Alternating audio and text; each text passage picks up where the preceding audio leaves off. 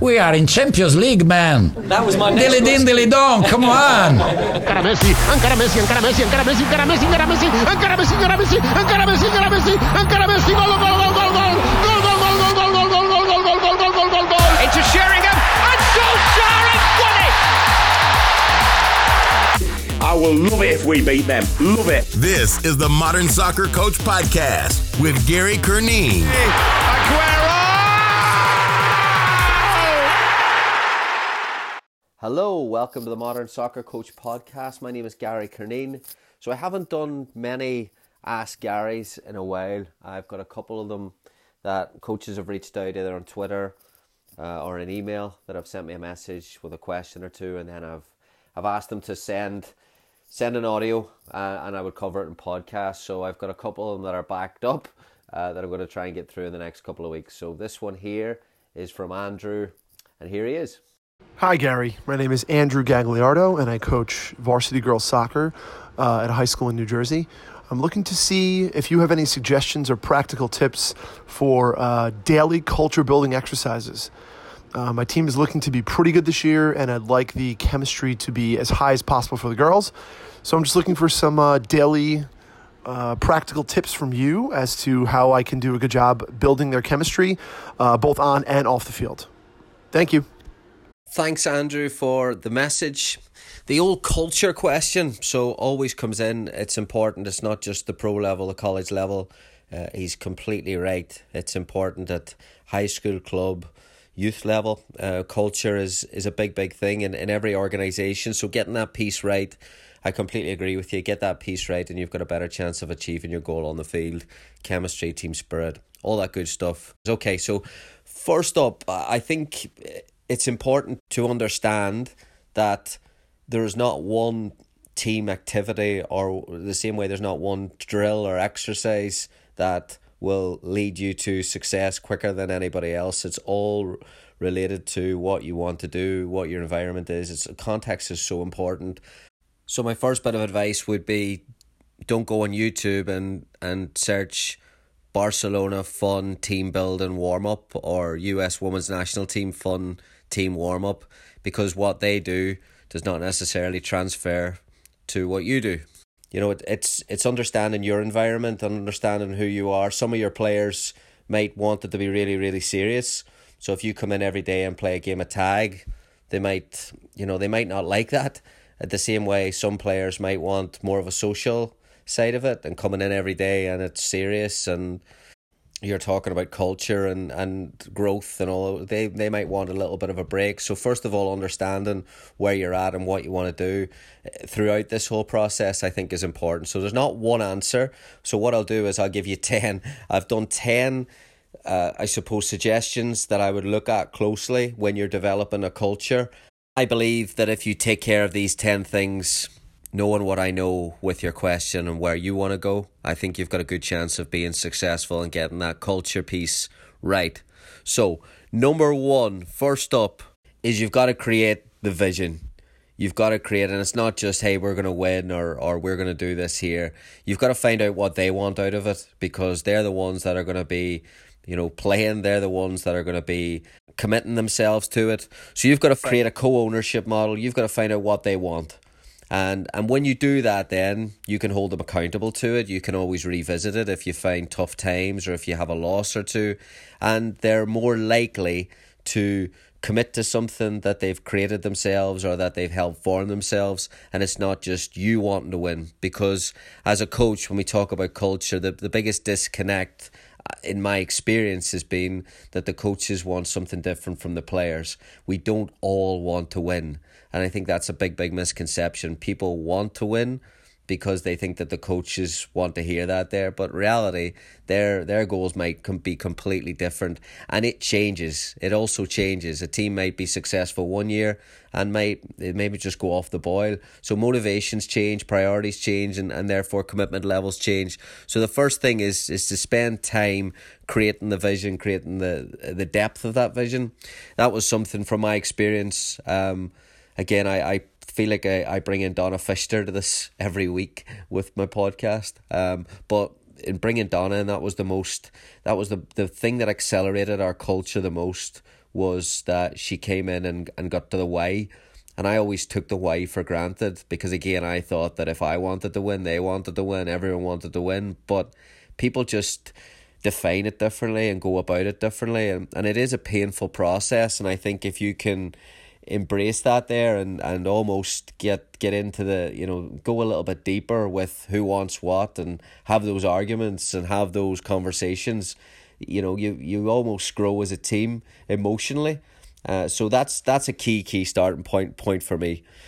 Number 2 is that then after you develop the why, you've got to have a leadership in place in order to drive that every day. And if you're the coach driving that every day, you have a certain responsibility as a head coach or the only coach, but you shouldn't be the motivator every day. That has to come from the players, because again, they're the ones who have said what they wanted. So again, you might have to revisit this once a week, right? What did we say we want?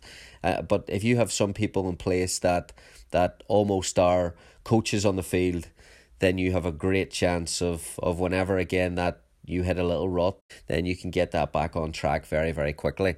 So develop leadership. That you might be fortunate, you might have, natural leaders, vocal leaders, you might have competitive people, you might have great players who want to drive it forward, or you might not. And if you don't, I was telling someone this on Twitter today, if you don't, then it's worth the work in developing those leadership. It is a painful process today because leaders aren't as natural, because I think confrontation is not there in practices, in games, in schools, in life.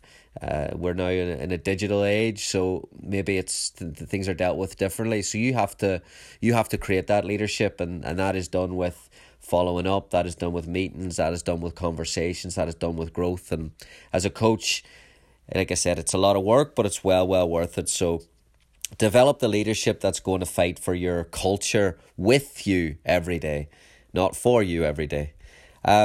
Number 3 for me would be getting the balance right of comfort and discomfort. So, we talk about it's easy to, I tweet a lot about, making things uncomfortable for players, stepping outside your comfort zone. And I think like that everyone can relate to that there, because that's how you grow, and we're all trying to get better. Coaches are trying to get better. Players are trying to get better. And everyone appreciates that in order for us to get better, we've got to be uncomfortable and we've got to push ourselves every day. But I think something that's almost misinterpreted or underrated in cultures is that people have to be comfortable in themselves. They have to be comfortable in their voice. They have to be comfortable being who they are. And that's the balance between that there might be discomfort on the field, but there has to be comfort off it.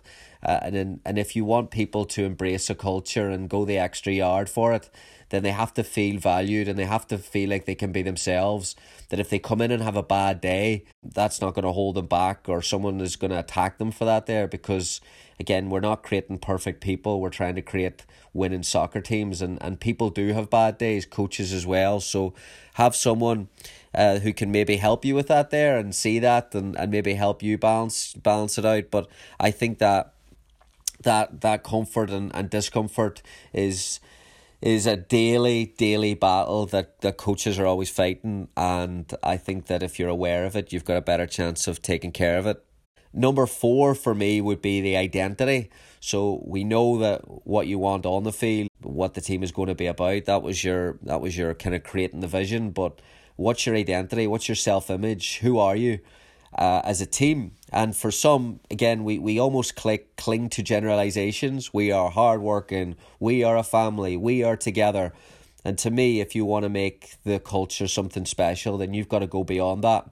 You've got to be an identity that is something that people are going to be proud of. Are they going to wear a badge that they're going to fight for? Are they going to put something on their school bag? Are they going to put something on their shirt? Are they going to put something on their social media? Are they going to do something that they feel that this is valued, or is it just a cliche? Because we do throw those cliches out quite a lot, and I think every year, especially at high school, you've got to think that those kids have been around soccer for 5-6 years. So they've probably heard a lot of the team cheers. They've probably heard a lot of the we are this, we are that. So it's up to you to create something the identity that they can gravitate towards, that they can embrace, and that they are going to commit to every single day, because that's what culture is. It's behaviours that are driven every single day. Number 5 would be how to make a difference. Again, go back to my point there about every player having a little bit of experience in this here. Once they get to high school, they're a little bit wiser about what they've experienced before. So can you differentiate your environment from the one that they've experienced before? And then can you also differentiate your environment from your rivals? Because if they find that it's different, and if they find that they're doing something that other teams aren't, whether it's going the extra yard, whether it's connecting with each other on a deeper level, whether it's doing better training, then you're going to give them an edge, and they're going to want to come out every day because they believe in it. So what is it about your culture that makes you different? Not something that it's, we have pink uniforms or they have blue uniforms, or our facilities are amazing. No, what about your work? What about put some meat on the bone there? What about your program that makes it different? And it might be staff, it might be a type of training, it might be the way you work. But I think getting that edge is very, very important for building a culture and getting belief in it. Number 6 would be clarity in the game plan, and clarity and again, everything you do. Can you be clear about coming back to the vision, coming back to the identity? Can you be clear about your coaching? Can you be clear about your team selection? Because confusion always creates frustration, and that holds cultures and teams back. So make sure there's no confusion. Make sure you have open relationships with your players where they can bring concerns or areas that they're not happy about. Make sure you have someone facilitating differences in opinion, and make sure that all the time that it's always crystal clear where we're going. It's always crystal clear who's doing what. And it can change, and there's no problem. It's not clarity as in you always have to play 4-4-2. But there also has to be clarity, and every day everyone knows what they're doing. So sometimes that's clouded around the culture. And what I mean by that is sometimes coaches can be really, really clear on the game field, but then they're not very clear off the game field, and that can annoy players, and that can disrupt team culture, team chemistry. Naming the team 2 minutes before we start because we all want to get everyone on edge. Maybe that doesn't work for the team. So I would question everything around that and remove the noise, and be as crystal clear with your communication and with your lines of communication across the team as you can be. Number 7 would be the work, the quality of the work. Again, you talk about winning championships and you talk about having a great group of players there. So I would say that your work as a coach has to be spot on, and that's your preparation, and that's your detail, and that's your variation in training, and that's how specific your training exercises are to what you want to do. That's how clear your tactical model is. Everything about your game plan. If you want those players to push to a championship, then as a coach, you are not exempt from the same standards of preparation, of intensity, of focus, of energy, of enthusiasm. And you should tick those boxes every day. Number 8 would be the fun aspect of it, and making sure that everyone enjoys it, and making sure that everyone can come in and smile. And that's not, again, timing almost with that, because I've had a team, probably I've stayed away with a little bit of fun because I wanted my cultures to be very, very serious. I want them to be about growth. And I did find that one year I think it was go-karts I did with a team one year, and we had the worst season ever. And I found that there was, it wasn't because we went go-karting, it was because we probably did it at the wrong time. I did it on the second day of pre-season. I was a young coach, and I thought, starting it off with people getting to know each other was the right way. And, with hindsight and experience, I wouldn't do that again. So I would say fun absolutely has a place in any environment. I think people coming in every day and having laughter and being enjoying being around each other is so, so important. But I think the timing is really, really important there. And I think the balance is really important there. So the timing is, if you do it after you lose 5 games in a row, and then we're going to say we're going to go, play paintball, maybe it's not the time to do that. or if you say that we're going to go and play paintball Monday, Tuesday, Wednesday, Thursday, Friday, maybe that's not the move either. So, think about the right moments for it, and you've got a better chance of becoming successful with it. Number 9 is consistency. So, and I think this is important because you said, Andrew, that you wanted to be successful and you think you have a really good team. So, I would always plan for the worst as well, and I would get yourself ready for what if you lose a couple of games, or what if it doesn't go right halfway through it. And you want to make sure that you're consistent throughout. And I go back to that clarity where if you let that drop, and if you get annoyed and maybe you lose a week of training, or maybe it takes you 3 weeks to recover, then you've become inconsistent, and you want to make sure those players are consistent every day. So make sure that you have a plan in place, that if you lose a game, the training doesn't change, or that the work doesn't change, or if if you don't feel that they work hard enough, you don't have them running laps of the field for the next 4 weeks. That you're clear in your communication, but you're also believe in what you do, and that there is consistent every day. I believe in these training methods throughout the whole year. I believe in the way we're going to play, and I believe in it so much that if we lose a game, then I still stick with it. And I think that's important. And again, sometimes as coaches, we look at culture as fixing the wrong problem. Sometimes it's a tactical problem. Sometimes we just have a bad day. It's not a culture problem. Sometimes we lose 2 or 3 games because a player's out injured. That's not a culture problem. So make sure that you're not looking at everything as culture hinges on winning or losing.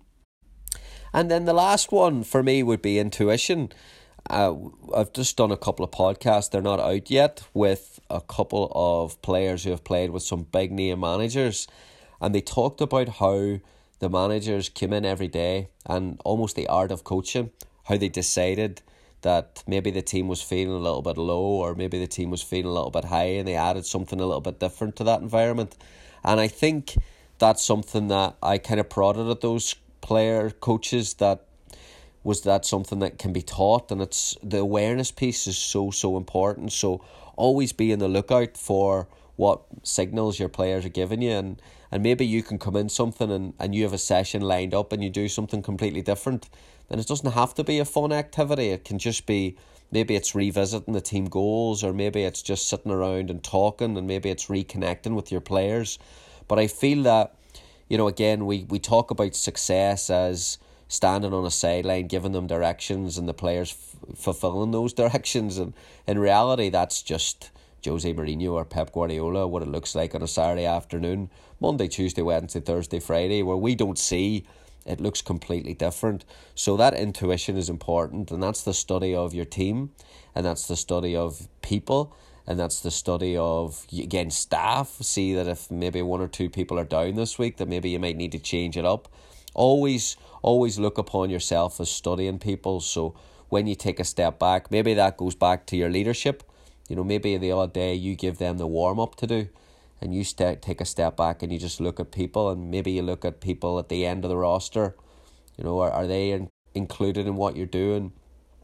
Are they getting attention? Are they getting enjoyment out of this whole process? And if they aren't, then maybe you need to tweak a little things to do that there. And that's where I think great coaches set themselves apart, because they're always on the lookout. If they lose, if they win, whatever it is, they always are on the lookout for players that are doing well, players' body language, players' emotions. They can just read players quicker than other people. So those were 10 things. I will try and post them online as well, just a little checklist for you. But hopefully that works, Andrew. Maybe we'll follow up with a phone conversation halfway through the season and let me know how you're getting on with those, or where you are with those. And it's not bulletproof, so I don't want you coming on and blaming me if it doesn't work, but I would love to follow up with you on a conversation about what worked and what didn't work, or maybe I did something different there, or did something different with a player there, or these groups of players did that, or every Friday night we go for pizza and that worked.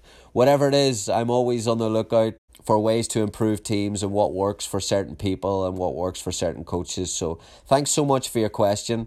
If any other coaches want to reach out and have any questions about or any talking points or things that they want to discuss, please feel free to reach out. Email is gary@modernsoccercoach.com. Twitter is @GaryCurneen. I'm now on Instagram as well, @GaryCurneen, and then Coach Curneen on Facebook. So a few things that you can reach out, and I always enjoy the conversation with coaches. So thanks so much for listening, and please continue to help us spread the word of the podcast, but always appreciate the support. Have a great week.